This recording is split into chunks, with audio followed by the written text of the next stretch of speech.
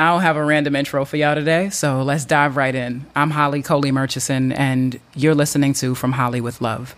Today is Monday, July 26, 2021, and I'm super excited to be recording this edition from my hometown, New York City. I flew in on Saturday with my wife, and we're here in town for a good time, not a long time, under 72 hours. We actually head back tomorrow. So in the interest of enjoying the time that we have here as much as possible, I'm going to keep this week's edition short and sweet.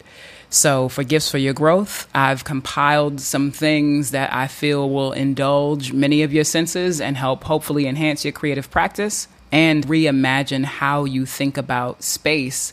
And then fuel for the week ahead, there is a fantastic experience that I participated in with Creative Mornings New York last Friday.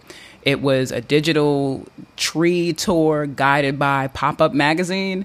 Words don't do it justice, so I've shared a link to that experience that I feel will move some of you. And then one of my favorite writers, Casey Gerald, wrote this brilliant profile on the musician Leon Bridges. He just had a new album come out this past Friday, and it's one of those things that you read and you don't want to read it all in one go because it's so good that you're trying to savor it. It's that good, so I included that. And then this week's 7 Bops playlist is my soundtrack to my time in the city. I played it back today as I was walking through the West Village, and I was like, yeah, this is what summer in New York feels like for me at 37. So many emotions rush through my body being back home. Joy and melancholy and guilt in some ways, and I'm going to unpack that in just a second. But this playlist for me just really boosted my spirits in the way that was like, no. You know why you're here, and it's okay for you to enjoy your time. So the past 72-ish hours here have reminded me of a 4-word poem that my wife wrote, and that's what's on my heart this week. The poem goes, "Have what has you."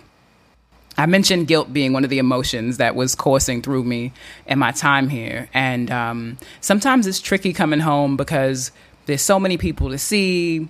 You know, there are so many things to potentially do. It can feel like you're being pulled in so many different places. At least that's the experience for me. And the exercise of coming home to New York for me has historically been peppered with to-do lists and names of people who I can't leave without calling or linking up with, and stretching myself beyond pliability.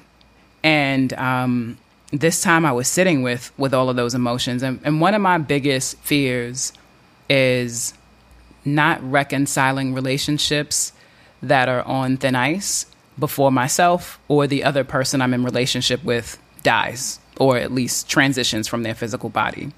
And I have some of those relationships that are on thin ice with people who are here in New York who I love dearly. And coming up on the end of my trip today, I'm feeling that really heavily. I'm like, man, should I reach out? Do I do the extra labor? We've been through this dance many times. I'm the one who always initiates contact to patch things up. Like, man, so I'm feeling all of the feelings. And I was texting with my sister, Joy. I love you, Joy. Thank you. And she was like, sometimes it's not necessary for you to be the one to keep reaching out. Sometimes you got to give the other person space to heal and come back around. And she highlighted, one of the messages I texted her was like, I want to reach out, and this time I just don't want to experience X, Y, Z. And she's like, you said this time. Like every other time has been like a harmful experience of like reconnecting with the person. And I was like, yo, the minute I wrote this time, I reflected back on it and I was like, oh, that's abuse. Like this desire to be like, oh, but this time I'm trying to, last time I reached back out, they were kind of mean or they were X, Y, Z. And, so I really sat with that and I was like, oh, okay. Does this need to be salvaged? Has it run its course? Can I leave it where it is? And that's where the Have What Has You poem comes in. There's so many beautiful moments to be savored and enjoyed while I'm here.